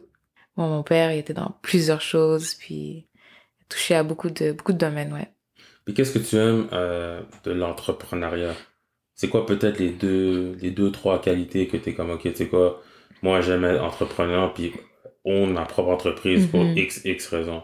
Mais tout d'abord, c'est pour faire ce que j'aime, faire ce que j'ai envie de faire. C'est souvent dans un emploi, on est un peu restreint. C'est sûr qu'il y a toujours des choses qu'on aime puis qu'on aime moins. C'est de pouvoir manage un projet, puis que c'est comme... ça sort de ma tête, évidemment avec l'aide de l'équipe et tout. Mais c'est de pouvoir justement gérer un projet, avoir la satisfaction que comme, OK, on a mené ça à terme, on a eu tel impact. Moi, c'est gratifiant pour moi, j'aime ça. Puis j'aime le drive que ça m'amène, j'aime l'adrénaline, j'aime... c'est pour ça que j'ai la misère aussi avec le 9 à 5. Même si je suis en ce moment aussi dans un 9 à 5, je préfère de loin, tu sais, faire mes projets ici et là, puis... Sans nécessairement shout-out dans 9 à 5, on va garder une certaine forme d'anonymat, mais quel type d'emploi tu occupes dans ton 9 à 5? Ben, mon poste précis, c'est gestionnaire de programme en design de mode. Fait que, tu sais, je suis quand même encore affiliée au design de la mode. Je suis pas totalement à l'opposé. Mais c'est aussi de la gestion. Donc, j'ai étudié en administration aussi. Fait que ça jumelle un peu les deux. Et d'un côté aussi, ça m'aide aussi à moi de voir le côté un peu plus business, le côté un peu plus administratif, gérer des gens et tout ça. Fait que, ouais, donc gestionnaire de programme en design de mode. En gros, ça dit rien, là, je dis le nom du poste, mais ça vous en dit pas beaucoup sur ce que je fais. Dans le fond, c'est un organisme à but non lucratif qui travaille avec plusieurs commissions scolaires dans le but d'instaurer des programmes en lien avec différents domaines. Donc, moi, mon domaine, c'est design de mode. On a plusieurs autres domaines. Donc, voilà, dans le but d'instaurer des activités en lien avec ces domaines-là pour aider à lutter contre le décrochage scolaire et favoriser l'employabilité, des jeunes dans la société. Donc, ouais. OK, mais wow, je trouve que c'est intéressant. Je trouve que tu sais, non seulement c'est un emploi qui est relié à ce que tu aimes, mais tu redonnes, en fait, à la collectivité. Ouais, totalement. C'est, comme je parlais tantôt d'impact, c'est nice d'aller, tu sais, dans les classes puis de voir que le jeune, il s'épanouit parce que, bon, après l'école, il a son cours puis il fait du design de la mode. Fait que c'est beau à voir, ouais. Puis à la fin de l'année, tu sais, on a un gros défilé et tout. Puis souvent, les gens me disent, ah, c'est elle, la madame, qui a tout organisé. C'est elle, la madame. Merci, madame, merci. Fait que je suis comme, ben, c'est pas juste moi, c'est toute l'équipe, mais c'est nice de voir les yeux qui scintillent. Puis les parents qui sont fiers aussi des jeunes. Fait que, ouais. Je trouve ça beau. Je trouve que tu portes aussi beaucoup de chapeaux. 9 to 5. Ouais. T'as ta compagnie. T'as aussi tu sais, une entreprise familiale. Tu sais, comment tu fais pour jongler avec tout ça en 24 heures? Aïe. C'est difficile. Si on en a nommé là, mais il y en a d'autres là. Ok, ouais. On nomme les... Ouais. Il y a mon copain aussi qui est entrepreneur. Fait que ça fait 1 an justement qu'il a son entreprise. Fait que j'ai beaucoup aidé. Mais en tout cas, c'est beaucoup plus facile depuis que j'ai terminé l'école, je te dirais. J'ai un peu plus de temps. Mais non, c'est difficile. C'est difficile. J'essaie de booker des moments dans la journée qui sont dans lesquels je suis plus productive, exemple dans un 9 à 5, puis dans lequel je suis plus productive, exemple pour coudre jusqu'à 10h le soir. Je peux pas être sur l'ordi à 10h le soir puis comme faire plein de fautes, puis là je vois plus ce que je fais. Par contre, coudre le soir, ça je peux. Fait que tu sais, des fois j'essaie de jongler un peu comme ça avec ma plage horaire là. En fait, t'essaies d'être le plus efficiente possible avec ton temps. Ouais, totalement. Ouais. C'est ce que mon 9 à 5 me permet de faire un peu, c'est de décaler un peu mes heures. Fait que, tu sais, je peux jouer un peu là-dedans, autant que, tu sais, je rentre dans mes heures, là, mais je peux un peu jouer là-dedans, puis ça m'aide aussi, moi, à mieux balance ma journée. Puis, tu sais, je sais que la couture et tout, en fait, pas juste, en fait, le résultat final, mais tu sais, tout le process que t'es en amour avec ça, puis c'est ta passion. Mais est-ce qu'il y a d'autres choses qui te passionnent? Parce que t'as le temps aussi dans tes temps libres, là. J'ai plusieurs projets, mais c'est tous des projets entrepreneuriaux, là, mais j'ai plusieurs projets dans comme d'autres domaines, tu sais, l'alimentation et tout. Je suis quelqu'un qui lit beaucoup sur ça, qui fait beaucoup de recherches sur les trucs naturels et tout. Fait que tu sais, des projets un peu dans cette lignée-là, d'autres projets dans justement le design, plus tu sais, intérieur et tout. Écoute, on peut parler peut-être. Ouais. On ne pourrait pas aborder tous les sujets, mais disons l'alimentation. Tu me parlais que tu aimes tout ce qui est naturel. Ouais. Donc, est-ce qu'on parle de... Ça peut être de bien manger, de manger des aliments naturels, biologiques. Est-ce qu'on parle de tout ce qui est peut-être naturel en termes de maquillage, en termes de produits? Ouais, je te dirais que pour moi, j'essaie de le vivre comme étant un mode de vie, là. Pas seulement, genre... je mange mes carottes là chaque jour là. J'essaie de généraliser ça dans tout ce que je fais, dans les vêtements que j'achète, dans les bijoux que j'achète, dans un peu tout, les produits, cheveux, maquillage, etc. Je prends le temps de lire puis de m'informer, puis l'entreprise, elle a été, c'est qui le honneur, c'est quoi leur philosophie, leur culture. C'est sûr que, je dis ça, là, mais c'est pas parfait, là. Comme, c'est sûr que il y a beaucoup de place à amélioration. Mais, je dirais que c'est un effort conscient que je fais à chaque fois que je fais un achat de, comme, aller un peu plus loin que, comme, ah, c'est beau, j'aime, j'achète. Ouais. Et j'encourage d'ailleurs tout le monde à faire cet effort-là de plus. Je trouve que c'est important. Parce que des fois, l'emballage est cute, mais... Des fois, ce qu'il y a en dedans, c'est peut-être pas trop cute pour ta santé, puis pour les répercussions que ça pourrait avoir dans 10-15 ans. Définitivement. Puis tu sais, parlant d'emballage, il y a le suremballage. Des fois, je reçois un colis, puis c'est dans une... En fait, c'est dans une boîte, mais la boîte est emballée. C'est spécial. Ouais. J'ai reçu des boîtes style Amazon emballées. Wow. Puis tu ouvres la boîte, puis ce que tu achètes est sous vide, dans une boîte. Donc, c'est fou. C'est vraiment, vraiment fou. Moi, ce qui m'étonne le plus, c'est les fruits, les légumes emballés. Je dis, oh mon Dieu, le fruit, laisse-le respirer, mon Dieu. Déjà que tu l'as coupé de son arbre, puis qu'il a fait le trajet, là, tu mets un plastique sur... Oh, c'est terrible, mais bon. Ouais, j'y travaille sur mon petit jardin, là. Ouais. Qu'est-ce que tu recommanderais à monsieur, madame, tout le monde pour faire certains gestes quotidiens, peut-être, pour améliorer leur... comment on appelle ça, leur empreinte écologique? Mm-hmm. Ben, il y a la mode du en vrac qui est très tendance là récemment. Tu sais, je peux donner un exemple qui a l'air banal mais qui fait quand même vraiment une différence. Juste exemple, ben, la plupart de mes savons là à la maison, moi je les prends en vrac. Fait que, tu sais, mon embouteillage, j'en ai un.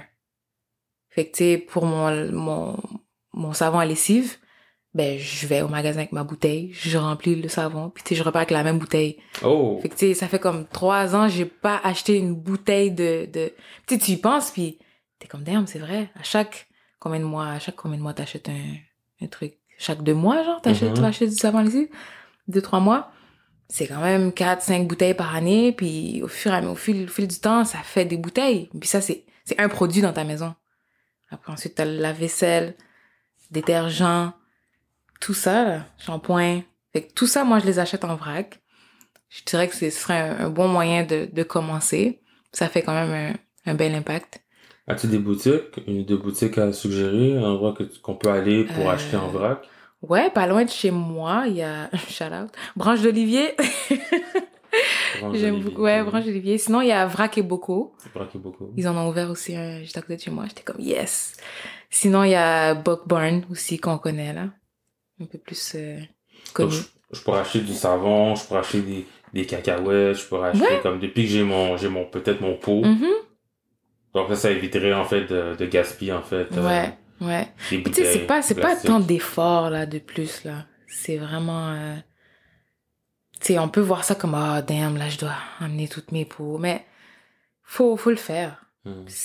Au final, c'est même pour toi que tu le fais, puis pour tes enfants, les prochaines générations, fait moi je pense que ça vaut la peine là, c'est pas impossible là, c'est pas non plus trop demandé, je pense. En tout cas selon moi.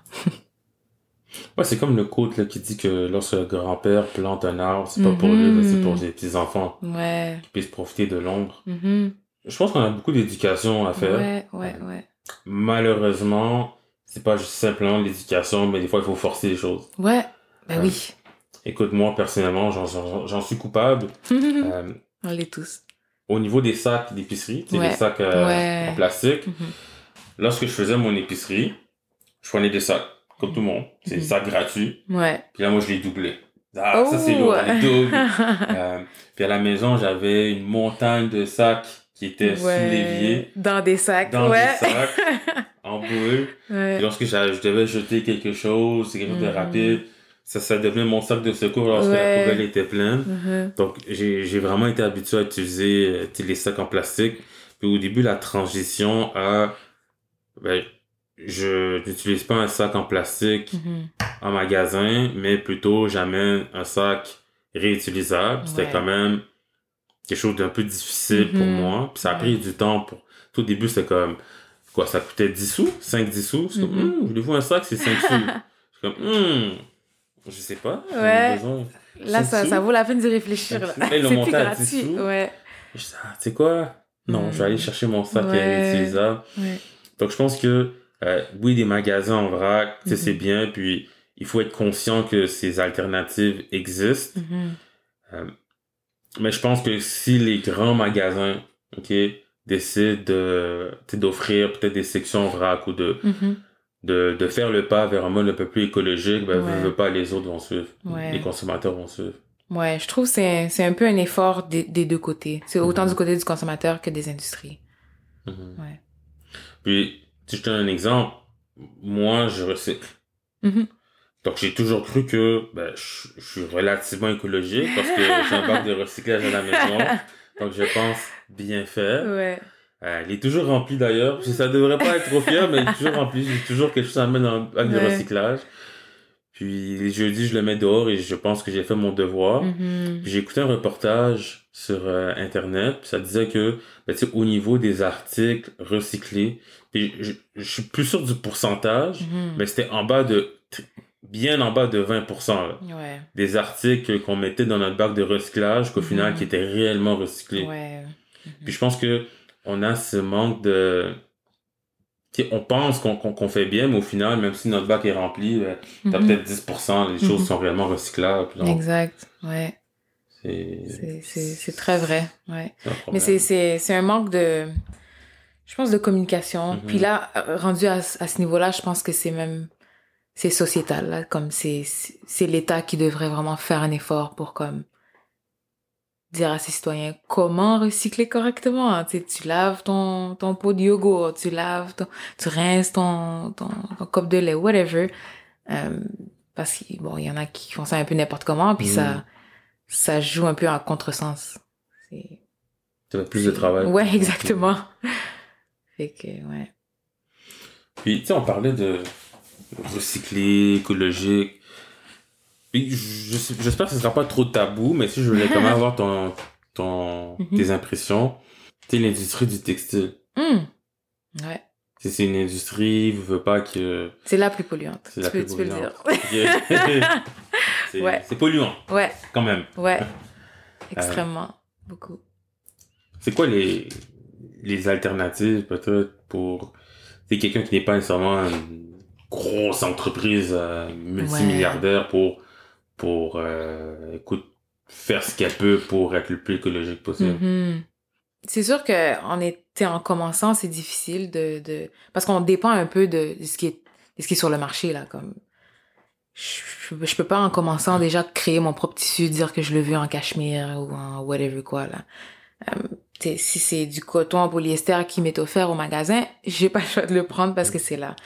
Mais je pense au fur et à mesure qu'une entreprise grandit, doit commencer à se conscientiser par rapport à ça, puis à essayer de justement prioriser des fibres un peu plus respectueuses de l'environnement, un peu plus éthiques, un peu plus écologiques, plus naturelles aussi. Mais tu sais, on dit naturel, mais des fois, ce qui est naturel n'est peut-être pas... En fait, non. Ce qui est synthétique ne veut pas dire que c'est pas bon. Fait qu'il faut juste avoir conscience de ça. Puis, tu sais, c'est dur de le savoir parce qu'au début, on se dit, ben non, mais c'est naturel. C'est sûr que c'est meilleur que le pas naturel. Mais il y a des nuances. Il y a des nuances, surtout dans le textile. Mais il y a plusieurs initiatives aussi qui commencent à développer des fibres je regarde la tasse ici, il y a un ananas sur la tasse. Ouais. Justement, des fibres d'ananas. Donc, du cuir d'ananas, par exemple. Sinon, avec la pleure d'orange, il y a une entreprise, je pense que c'était qui? Bon, je vais pas shout-out le nom sans même être sûre que c'est lui, là. Mais ils avaient fait une espèce de mouchoir en soie. Ben, c'est pas de la soie, c'est de la pleure d'orange. Mais ça recréait un peu le même textile, le même toucher que de la soie. Fait que, tu sais, en temps normal, on la jette, là, la pleure d'orange, mais ça pourrait être utilisé pour ça. Puis ça remplacerait justement aussi peut-être la vraie soie qui est à base de vers à soie. Donc, c'est des vrais vers, là, des worms qui font leur nid. Puis c'est cette petite fibre-là qui est récupérée. Mais des fois, c'est que ceux qui vont cueillir justement cette fibre la cueillent avant que le ver, tu sais, ait complètement terminé de faire son nid, puis avant d'éclore, là, comme les papillons. Fait que, tu sais, des fois, ça détruit leur environnement. Fait que, tu sais, au lieu, justement, d'aller tuer des vers, ben, on peut aller prendre des pleurs d'orange. C'est juste un exemple comme ça, mais tu sais, c'est de la technologie, ça faut des moyens. Fait que, tu sais, c'est pas facile. OK. Ben, je suis content. Merci de ta transparence. Puis c'est intéressant, en fait, les points que tu as apportés. Pour les gens, je pense que les consommateurs, que ce soit toi comme entrepreneur qui veut tu sais, comment je peux être le plus écologique possible, puis aussi le consommateur, peut-être nous, on va se référer sur des labels, des étiquettes comme qui disent, ah, ben, c'est naturel, ou c'est écologique. Je dis, ah, ben, écoute, j'ai acheté ce chandail, puis ça dit que c'est écologique, donc j'ai fait ma part. Mais... Les entreprises sont fortes là-dessus, là, sur le branding. Là. Ils vont mettre ça en grand. Fait au Canada. Dans le fond, c'est juste comme étiqueté au Canada. Tout a été fait au Bangladesh, là. Comme... dans le bateau, là, dans le voyage, ils ont juste mis leur étiquette. Puis, voilà, on peut dire que c'est fait au Canada. Dis-moi, ma chère, en tant que couturière d'origine haïtienne, à Montréal, Est-ce que tu te sens sous-représentée? Oui, mais je me considère comme designer parce que je suis designer. Ok. Donc, en tant que designer noir, oui, je me considère sous-représentée. Parce que, bon, on va pas se le cacher, là, même dans les événements de mode où est-ce que je vais, c'est souvent les mêmes têtes que je vois. Puis c'est des têtes pâles, des caucasiens. Fait que, puis tu sais, la chance est souvent donnée, ou en tout cas, les opportunités sont souvent données à, oh, la fille d'un tel, le fils d'un tel. Ils ont déjà les connexions, Ouais, probablement. exactement. Tu sais, la mode, c'est un domaine de réseau, là. Comme, faut que tu connaisses telle personne, tel plug qui peut t'amener sur tel défilé, puis il y a telle personne là-bas. Mais c'est rare que les big opportunités vont être données en premier à quelqu'un de la communauté noire, malheureusement. Puis est-ce qu'on a un réseau? Est-ce que, tu sais, ce serait intéressant d'avoir peut-être une alliance Ouais. noire. Oui, on en a? Non, j'ai dit oui, ça Ah, serait ok. intéressant de... Mais par exemple, un regroupement de peut-être designers. Mhm. Tu sais, je suis photographe. Je fais plus vraiment de photos Ouais. actuellement. Mais je donne un exemple, il y a une grosse page Instagram, Facebook, Mhm.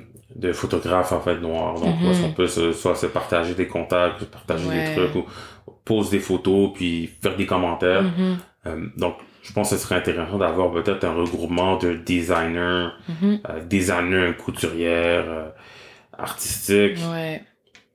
de la communauté pour s'entraider en fait. Mhm. Je pense que ça serait bien. Il y en a, je pense, quelques-uns qui existent. Je pourrais pas te nommer de nom, là, mais je suis pas tant dans les groupes. Mais oui, c'est sûr que ça serait vraiment bien de pouvoir se partager tout ce qui se passe, les opportunités, les événements, les ci, les ça. Mhm. Fait que ouais, pour créer une espèce de communauté, puis créer des liens. Ben, je sais pas si tu es au courant, t'as la jeune chambre de commerce noir de Mhm. Montréal. Mhm. Ouais. Donc, on a aussi une chambre de commerce noire un peu plus en Ontario, Mhm. quelque part en Ontario. Ok. Donc, on a certains groupes, en fait, où est-ce que, tu sais, qu'on peut être représenté, qu'on peut faire du networking. Mhm. Puis, tu sais, en toute transparence, c'est quelque chose qui est important pour moi également. Mhm. Euh, Tu sais, en tant que membre de la communauté haïtienne, je dirais que on est présent à Montréal. Écoute, Montréal, haïtien, Montréal, Mhm. c'est un fait. Tu sais, on était là, ça Ouais. fait plusieurs années. Ouais. Je dirais, tu sais, moi, je suis dans la trentaine. Bon, écoute, j'ai 30 ans. Là. J'ai pas encore Mhm. 31, donc je viens d'arriver dans la trentaine. Ouais. Je dirais que la majorité des Haïtiens, même qui ont 40 ans, sont nés ici. Mhm. Ouais. Tu sais, on parle de des générations, généralement c'est nos parents qui sont nés Ouais. en Haïti, Ouais. mais la majorité des Haïtiens environ autour de 40 ans, beaucoup sont nés ici. Mhm. Donc ça fait longtemps en fait qu'on est à Montréal. Mhm. Je sens qu'on n'a pas nécessairement le monopole Mhm. sur Sur rien. sur rien en fait. Ouais. Tu sais, Ouais. puis tu sais, au niveau des business, souvent qu'on va avoir, on va avoir des casse-croûtes. Ouais. Beaucoup de casse-croûtes haïtiens. Euh, c'est pas qu'il y a pas d'autres entreprises, c'est pas Mhm. d'autres Mhm. entrepreneurs, mais Ouais. au niveau des réputations, tu sais, t'as des ethnies que tu peux dire, ok, ben, lui, ils sont dans tel domaine. Ouais. Eux, ils sont dans tel domaine. Cette chaîne de restaurants, ça, c'est eux. Mhm. Tu sais, nous, on est très cloisés dans notre coin, puis moi, je fais mon truc, toi, tu fais ton truc, puis, ah, toi, tu ouvres un resto, moi, je vais ouvrir un resto à côté de À toi. côté, ouais. Je vais vendre la même chose que toi à côté. Ouais. Donc, je trouve que je sens des fois qu'on a cette notion un peu cannibaliste entre nous. Ouais, c'est très dommage. Mhm. Puis, tu sais, comme tu dis, c'est dommage. Puis, moi, je suis quelqu'un plutôt tu sais, qui veut aussi de rassembler. Puis, Mhm. tu sais, je voulais vraiment aussi t'avoir sur la plateforme pour tu sais, discuter en fait de tu sais, ta perception, tu sais, qu'est-ce que tu vis. Puis, Mhm. ce serait intéressant aussi que quelqu'un d'autre, de n'importe quelle communauté, il n'y a pas de problème. Mais c'est Ouais. nice aussi de pouvoir avoir le sentiment d'aider et de se faire aider par quelqu'un qui nous comprend et qui nous ressemble. Ouais. Ouais, tout à fait.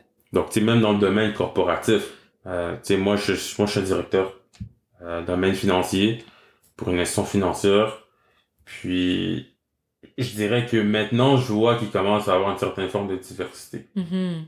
mais ce n'est pas encore au niveau, selon moi, que ça devrait être. Ouais. C'est-à-dire que à un certain niveau managérial, oui, mais dans la haute direction, peu importe l'entreprise, je ne sais pas qu'on est nécessairement représenté au point que, on est combien d'Haïtiens à Montréal? Ouais. On est combien de Noirs? On est beaucoup. Beaucoup.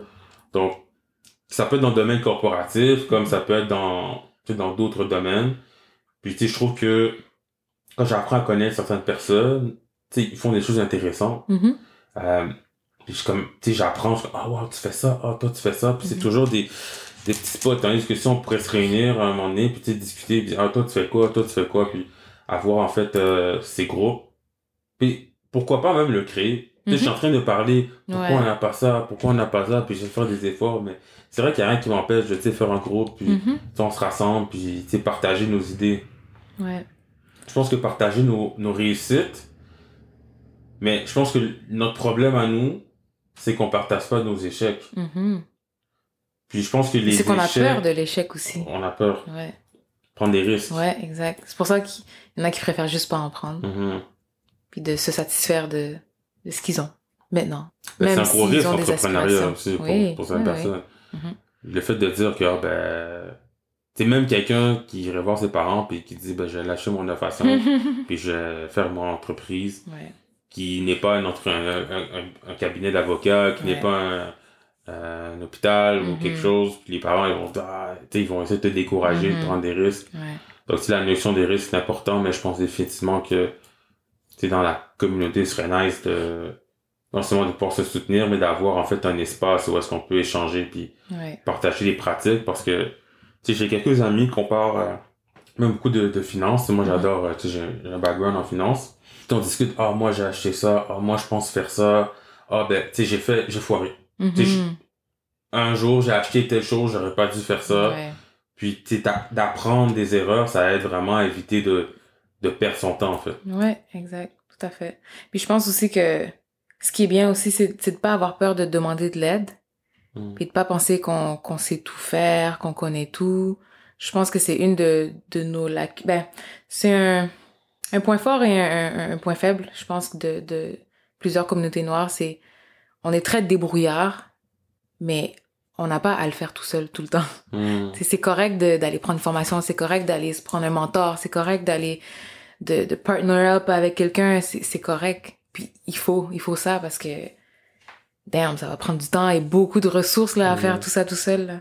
Puis des fois c'est qu'on veut tellement réussir puis je suis comme je sais que mon idée est bonne, je vais le faire même si personne n'est avec moi.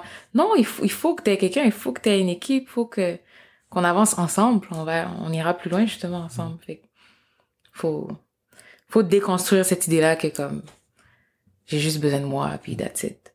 Je pense que la fierté se met beaucoup ouais.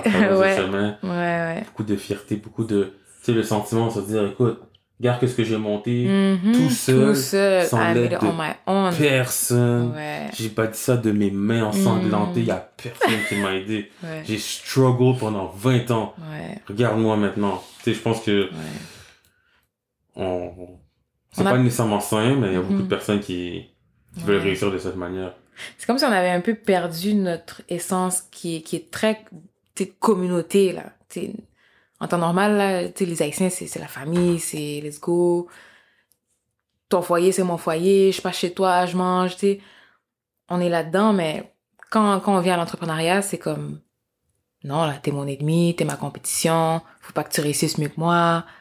Là c'est comme si on n'est plus dans la même communauté. Quand c'est question d'argent. Why? I don't know. Mais c'est quelque chose à déconstruire parce que ça nous nuit. Ça nous empêche justement d'avancer ensemble puis d'aller plus loin. Tu sais, juste quelque chose. Là, je vais pas nécessairement trop m'éloigner du sujet, mais je pense que c'est important d'en parler si on parle de la communauté, la communauté noire à Montréal, disons à Montréal. Pour moi, une communauté commence par une famille. Puis je pense que la définition d'une famille de nos jours n'est plus la même définition d'une famille d'antan. Pour moi, une famille complète serait papa, maman, les enfants. Je pense pas que c'est un secret pour tout le monde, puis je pense pas que je vais faire la manchette de TVA en disant que dans notre communauté, on a ce problème que la famille est pas complète. Beaucoup de mères monoparentales, ou peut-être même pères monoparentales. Beaucoup de... Les choses qui devraient être simples sont difficiles parce que il manque une personne importante dans la famille. Ouais. Puis ce qui arrive justement, c'est que il y a des enfants, par exemple, prenons l'exemple classique de le père, disons, n'est pas dans la vie de l'enfant, mère monoparentale avec, disons, 1 ou 2 enfants. Donc déjà là, on commence négatif. Tu commences à moins 100. Ouais. C'est quelqu'un qui commence peut-être à plus 50. Les effets est que peut-être un revenu. Donc c'est plus difficile de payer de payer peut-être de la nourriture de meilleure qualité. Je dis pas que c'est le cas, mais c'est hey, par là, tu vas pas aller au Loblaws à chaque semaine, tu comprends je veux dire? Comme également offrir différentes opportunités. Bon, ça peut être des leçons de musique, ça peut être des cours des cours spéciaux. Donc tu sais, je pense que au niveau de la communauté, si on parle beaucoup de la communauté haïtienne, je pense que la base de la communauté qui est de le papa, maman, puis les enfants, c'est fracturé. Puis je trouve que une des choses qui est la plus importante, c'est la famille. Puis je pense que, tu sais, oui, c'est beau, on devrait faire, en fait, des groupes, on devrait partager, en fait, nos succès comme nos échecs avec les membres de la communauté. Mais je pense qu'on devrait aussi rester dans la communauté.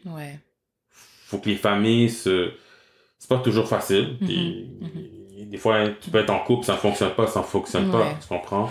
Mais de prendre le temps de prendre soin des enfants, puis travailler ensemble, c'est ça que dans la prochaine génération, là, on va pouvoir, en fait, être fort, avoir plus de sens d'avoir l'accès à l'éducation, l'accès à des bons emplois, l'accès, en fait, à, prendre le temps de voyager, de visiter autre chose, de nourrir son esprit. Et aussi faire des enfants ensemble. Donc je pense que ce serait la chose numéro 1 à faire en fait pour une communauté, c'est d'avoir une famille complète, puis dans la mesure du possible de rester dans la famille. Puis là on pourrait dire que dans 20-30 ans, là la prochaine génération qui va nous suivre, eux ils seront bien outillés pour affronter la vie. Ouais, tout à fait. Je suis vraiment d'accord. Puis j'aime que tu parles de la famille parce que c'est le noyau, c'est la base, c'est là où tu commences tes premiers jours, là, littéralement. Puis tes parents, c'est les premiers humains, normalement, que tu côtoies. Tes siblings, sœurs, frères, c'est les premiers humains avec lesquels tu as des interactions. Fait que c'est tout dans ces échanges-là que tu vois, OK, comment on s'adresse à quelqu'un, comment mes parents se parlent, comment mon père parle à ma sœur, comment, tu sais, c'est tout ça que tu vois, puis des fois, ça déteint sur tes relations après que toi, t'as à l'extérieur avec tes amis à l'école, avec, première copine, copain, whatever. Fait que ça influence beaucoup et ça impacte beaucoup, je trouve, le parcours d'un être humain, justement. Toutes les relations qui se passent à l'intérieur de son foyer. Fait que c'est très important, puis c'est pas à prendre à la légère, là. Définitivement. Puis tu sais, je pense qu'honnêtement que un garçon... Parce que c'est souvent... généralisé, mais c'est ça qui est ça. Souvent, c'est, je dirais, la mère monoparentale. Donc, tu sais, le garçon, tu sais, oui, il a sa mère à la maison, mais tu sais, il a besoin de voir c'est quoi être un homme. Puis, si tu veux savoir c'est quoi être un homme, ce serait bien de voir ton père comme exemple que d'aller dans la rue puis voir peut-être d'autres de tes amis qui ont peut-être même pas de père à la maison puis de se dire, cette représentation, ce sera ça, être un homme. Et pour la jeune demoiselle, c'est fun d'avoir un père à la maison pour voir, comment mon père interagit avec ma mère. Puis c'est quoi un vrai homme, c'est quoi un homme sur qui je peux compter, tu vois. Puis tu sais, être fort, je pense que tu sais, dans la communauté on dit I'm strong. Tu comprends là, tu sais, on l'a entendu, I'm a strong black independent woman, ou I'm a strong man. Tu sais, la notion d'être fort, c'est la notion d'être fort parce qu'on est toujours tout seul. Puis c'est important de savoir qu'on n'a pas besoin d'être tout seul. On n'a pas besoin, tu sais, une personne n'a pas besoin de payer toutes les billes puis faire tout. Quelqu'un peut t'aider, quelqu'un peut, ok, tu sais quoi, l'enfant a un cours, moi je vais aller chercher l'enfant, toi tu peux rester au travail, tu comprends? Donc je pense que C'était quelque chose d'important, c'était sur mon chest, puis on parlait de communauté, mais je veux juste laisser savoir à l'auditoire que, oui, c'est bon faire des groupes, de discuter de qu'est-ce qu'on peut faire pour améliorer, partager nos succès, nos échecs, mais si on travaille pas à la base qui est de la famille, ça, on va aller nulle part. Ouais. Je pense qu'on a perdu cette confiance envers nos frères, nos sœurs. Puis je dis frères ça en termes du sens large, là. Ouais. C'est comme si, dans le foyer, justement, vu qu'il y avait pas je pouvais pas trop, j'étais pas à l'aise à parler avec mon père de telle affaire, avec qui je serais à l'aise? Personne, so, it is what it is, je garde tout pour moi, puis je fais confiance à personne.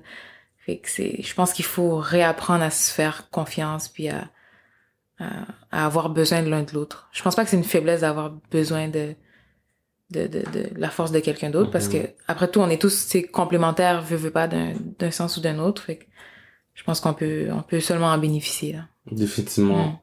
Définitivement. Puis, je veux aussi savoir, bon, on parle de communauté beaucoup, on a parlé de couture, on a parlé de design. On a parlé brièvement, tu avais confectionné une robe, en fait, pour quelqu'un de quand même connu, qui a passé dans un gala. Donc, peut-être d'autres personnes, bien sûr, de cet exemple. Est-ce que tu es à l'aise de partager le nom? Oui. Okay. Shout out, Shelby Jean-Baptiste. Oui, c'est une comédienne.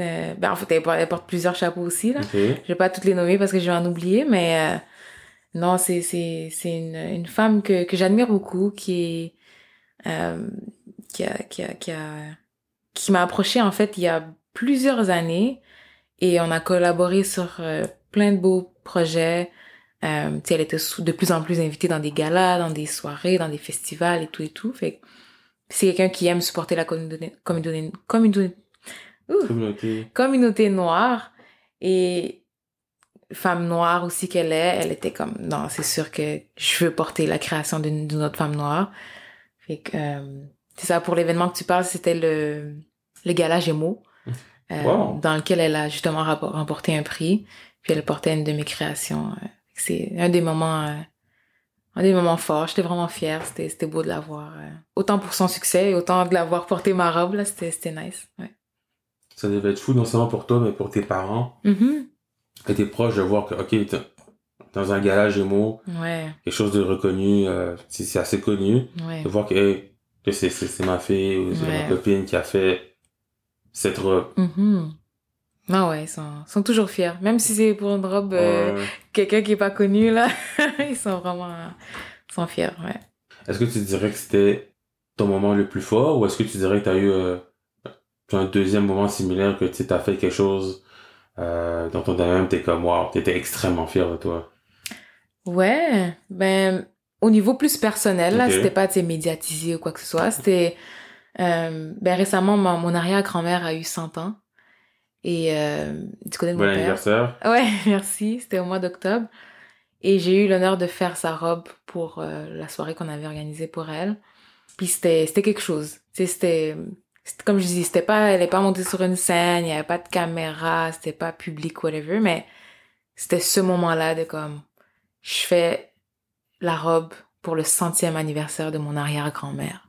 Comme, it was something. Puis ça m'a vraiment touchée. Fait quoi, ça c'était un des gros moments forts, plus personnel. Ouais. Non, mais c'est très... C'est un beau moment, c'est très personnel, puis tu es arrière-grand-mère. Donc, 100 ans, là, c'est quelque chose. Ah oui, ouais. C'est quelque chose. Ouais.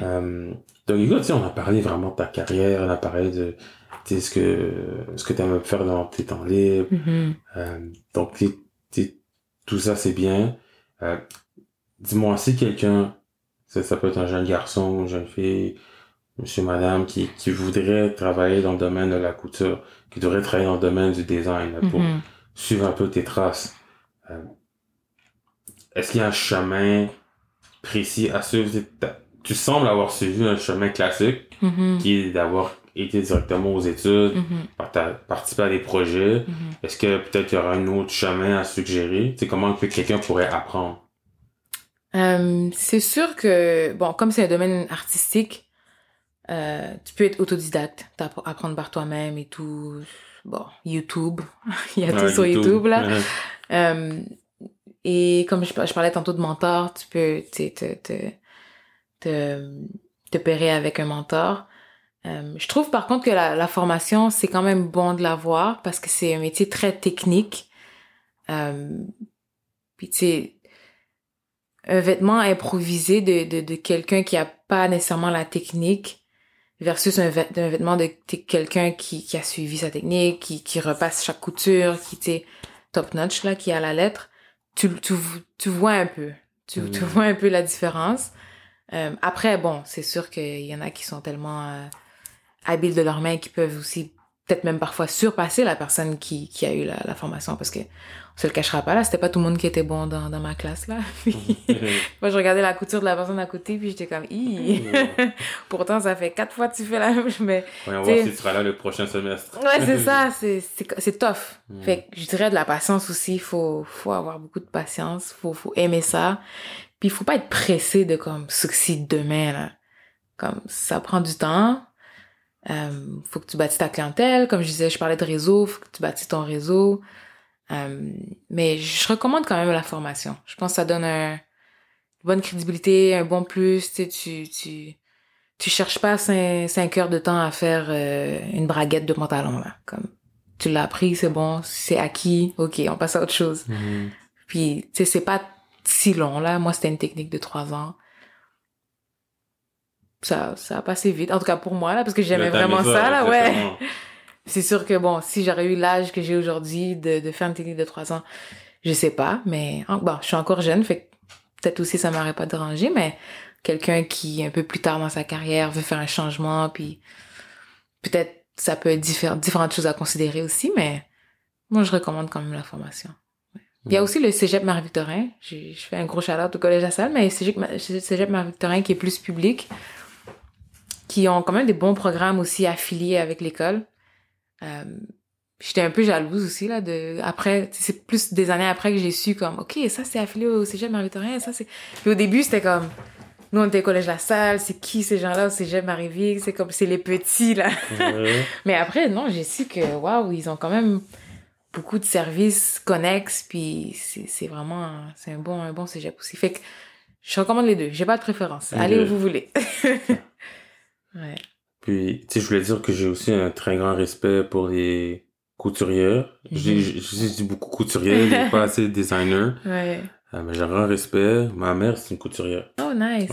C'est pour ça que, tu sais, je connais les termes, patron, machine overlock. J'ai vu beaucoup de machines à coudre dans ma vie. Ok. Je peux pas coudre pour sauver ma vie. Tu pourrais. C'est drôle, j'ai appris à mon copain comment coudre, puis faudrait qu'il se débrouille, là. Oui. Qu'est-ce qu'il peut coudre, actuellement? C'est sûr qu'il peut pas faire un patron, là, puis se faire un vêtement lui-même, mais exemple, s'il y a des retouches à faire sur ses pantalons, ou son hoodie qui a un trou, il peut le faire tout seul, là. C'est ça. Ouais, il fait ses affaires, je lui ai montré tout comment ça marche, parce que c'est quand même beaucoup de petites touches, c'est très technique, puis c'est des grosses machines industrielles, ça va vite, là, tu pèses un tout petit peu trop fort, puis boum, ton affaire est partie, là. Mais non, il est bon.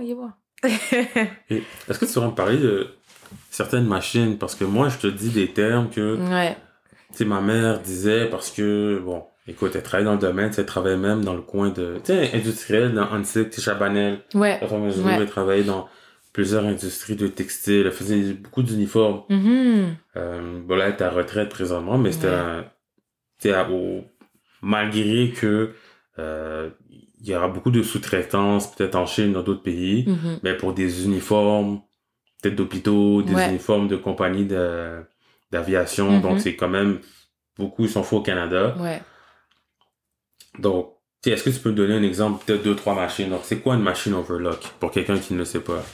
Une machine overlock bon tout le monde a un t-shirt à la maison. T-shirt, oui. Ouais. J'en ai sur moi. Si tu le mets à l'envers, toutes les coutures, pas mal toutes les coutures à l'intérieur que tu vois, c'est du overlock. C'est comme une espèce de, comment je pourrais dire, va-et-vient de fil, là. C'est comme, c'est des zigzags un peu. Puis c'est fait sur une bande d'à peu près 5 mm de large. Ça, c'est du overlock. Fait que c'est souvent utilisé pour faire, justement, des t-shirts, des tissus stretch, là. Sinon, il y a d'autres tissus stretch qui peuvent être cousus par d'autres machines un peu plus professionnelles pour, par exemple, des leggings ou des tissus, des vêtements plus sport. Ça, c'est des machines un peu plus dispendieuses que je n'ai pas. J'ai la overlock. Oui. Okay. J'en ai plusieurs aussi. Sinon, bon, un autre jeu de mots, là. La machine la plane, ben, elle s'appelle plane. C'est la machine de base, comme ça fait ta ligne droite, puis c'est cousu. Et que ça, c'est la plus fréquente, là. Ça, c'est pour les retouches? C'est pour coudre. C'est ta ligne droite. Fait que tu veux coudre ton dos, ton devant de pantalon ensemble, tu fais ta ligne droite. Puis ensuite, si tu veux faire de la finition, tu peux, exemple, aller sur ta overlock, puis faire l'overlock. Pour pas qu'il y ait plein de fils qui se défacent. Donc ça, c'est 2 exemples. Sinon, après ça, il y a cover stitch, double stitch, bon, mirror edge, il y en a plusieurs autres, pour différents types de finitions. Okay. Mais les plus principales, les plus utilisées, c'est la overlock puis la plane. Overlock et la plane. Ouais. Fait que si tu veux commencer dans le domaine, tu peux t'en prendre, je dirais, pas une industrielle maintenant. Tu peux commencer avec une machine domestique. Mm-hmm. Il y en a au Walmart ou Club Tissu, ça, même Amazon. Là. Ils vendent des overlocks. Ils vendent des overlocks aussi. Ils vendent des overlocks. Ouais. Mais ils vendent plusieurs machines quand même bonnes, professionnelles, qui font différents types de couture domestiques. C'est en machine un peu moins dispendieuse. C'est pas la grosse table hyper lourde, là. La table, avec l'huile qui coule quand tu le déplaces, là. Ouais. Mais une fois que t'es rendu, que tu maîtrises quand même, tu peux aller vers les machines industrielles. Mais il y en a qui sont bons avec leurs machines domestiques, là. De bonne qualité. Il y a différentes qualités. Fait que si tu peux aller vers une meilleure qualité, tu peux être bon avec ça, puis juste être satisfait de... Aussi, ça prend moins de place aussi. C'est moins difficile de l'entretenir, là. Fait que, je sais exactement lesquelles, elle ouais. Table, c'est comme... Ouais. Elle est à l'intérieur, des fois, elle est comme à l'intérieur, fait que tu lèves, en fait, ouais. le morceau de bois. Non, c'est lourd, en plus. Ouais, c'est très lourd. Je sais, j'en ai déplacé plusieurs. En tout cas, pas moi, là, mais pour moi, pour les achats que j'ai faits, j'en ai plusieurs à la maison, ouais. C'est good. Puis écoute, dis-moi, un peu pour conclure, quels sont tes projets, disons, pour les prochaines 5 années? 5 années? On reste dans le professionnel, là, c'est ça? Ah oui, écoute, on reste en professionnel, tu sais, pour ton entreprise. Ouais. Où est-ce que tu te vois dans 5-10 ans? Ouais. Dans 5-10 ans, c'est sûr que je me vois plus dans mon 9 à 5. That's for sure. Avant même le 5 ans. Okay. Ça, c'est un objectif que j'ai. Fait que je me vois, tu sais, vraiment à plein temps là-dedans. Je vois ma marque prendre de l'expansion. Je me vois avec une équipe, idéalement. Une équipe de confiance qui travaille bien. Yes. Tu sais pas tout faire toi-même. Non, exactement. Et il faut que je l'accepte. Il faut que j'accepte aussi que les autres ont des défauts, ils peuvent faire des erreurs et c'est correct. On apprend tous les jours. Mais sinon aussi m'attarder à plus des projets au niveau du développement textile. Donc, comme je parlais, il y a plusieurs fibres, ananas, orange, tout ça. J'aimerais aussi développer plusieurs fibres. Et donc, commencer à lancer ces projets-là. Sinon, continuer à épauler mon cher copain dans son industrie aussi, qui lui est en construction. Donc, essayer peut-être de faire des partenariats, des petits matchs. Ouais. Justement, il a fait ses uniformes récemment, puis je l'ai aidé. Mais donc ouais, pas mal ça. Donc c'est sûr full time là-dedans, dans ma création. Full time, puis travailler peut-être au niveau de la confection de tissus, peut-être. Ouais, la réalisation de textiles différents. Puis peut-être reprendre le défilé aussi. Ça fait longtemps que j'ai laissé un peu ça de côté. Ça me manque, faire des défilés.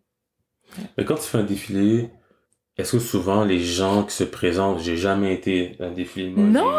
Non, j'ai vu ça, je vois ça à la télé. Okay. Là, le mannequin marche, tout, puis là, s'arrête, regarde, pose 2, pose 3, puis revient. Mais est-ce que les gens qui assistent à un défilé, des fois, achètent tes créations? C'est comment ça fonctionne?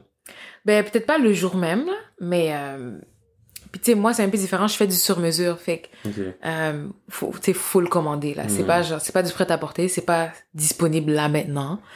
Faut vraiment qu'on le fasse, là, qu'on le crée de A à Z ensemble. Puis ce qui est bien, c'est que c'est durable, puis c'est parfaitement à tes mesures, fait que tu sais que ça tombe bien sur toi, t'as pas les manches à retrousser parce qu'ils sont trop courtes, puis tu sais, fait que c'est ça. Mais tu peux, tu sais, exemple, le jour du défilé, tu peux passer une commande, me dire, bon, je veux tel morceau, fait sur mesure. Puis évidemment, si les clients, bon, ils trouvent que le décolleté était trop bas, on peut apporter des modifications comme ça. Ouais. Ce serait intéressant d'avoir un espace, peut-être collectif, pour faire des shows. Tu sais, je connais un artiste, un des amis à moi s'appelle Marvin. Il fait de la peinture. Okay. Dans ma page Instagram de photographie, tu sais, j'ai pris quelques photos pour lui. Donc, tu sais, les peintres, ils font des vernissages, donc des séances où est-ce qu'ils présentent leur art. Donc, tu sais, juste ça comme ça peut être intéressant. Je dis 3-4 personnes dans le domaine artistique, ben, tu sais, louent un local, puis, tu sais, font des shows. Puis, il y a beaucoup de subventions que nous ne sommes pas au courant. Peut-être même subventions pour tout le monde qui sont accessibles. Donc, ça, c'est quelque chose qui pourrait être intéressant. Ben, en fait, j'adore ton plan, puis je suis content de voir que tu aimerais te lancer à 100%, en fait. Ben, t'es déjà à 100%, mais tu vois ce que je veux dire. Ouais, non, je comprends. Comme vraiment... Un des trucs aussi qui va beaucoup m'aider à comme expand puis à faire ça justement temps plein, c'est d'avoir mon propre atelier. Et que ça aussi, d'ici 5-10 ans, là, c'est sûr que faut que ça se fasse. Parce que là, je fais tout à la maison. J'ai une pièce, là, évidemment, dédiée à ça. Ou même plusieurs pièces qui ont été empiétées par mes machines, mais, tu sais, recevoir les clients à la maison, des fois, c'est pas toujours idéal. Fait que, avoir mon propre espace. Mon propre espace. Okay. Ben, tu sais, je pense que c'est définitivement faisable. C'est sûr que, bon, on est dans une période un peu difficile. La récession, les loyers, tout augmente. Mais je pense définitivement, tu peux sortir du lot, tu sais, t'es très talentueuse. Puis tu vas pouvoir, en fait, y arriver facilement. Tu sais, je voulais savoir si quelqu'un veut te rejoindre pour pouvoir être honoré, être blessé par tes talents. Comment cette personne peut te contacter? Ben, je disais, le plus facile, ce serait par Instagram. Donc, KDA_couture. Peux-tu le dire plus fort pour les gens in the back? For the people in the back. KDA, donc c'est mes initiales dans le fond. _couture. Donc, KDA couture. C'est le même nom aussi sur mon Facebook. Sinon, non, c'est pas mal par là que ce sera le plus facile de me rejoindre. Puis ce que j'aime aussi, c'est, tu sais, j'en ai parlé un peu tantôt, ton approche custom.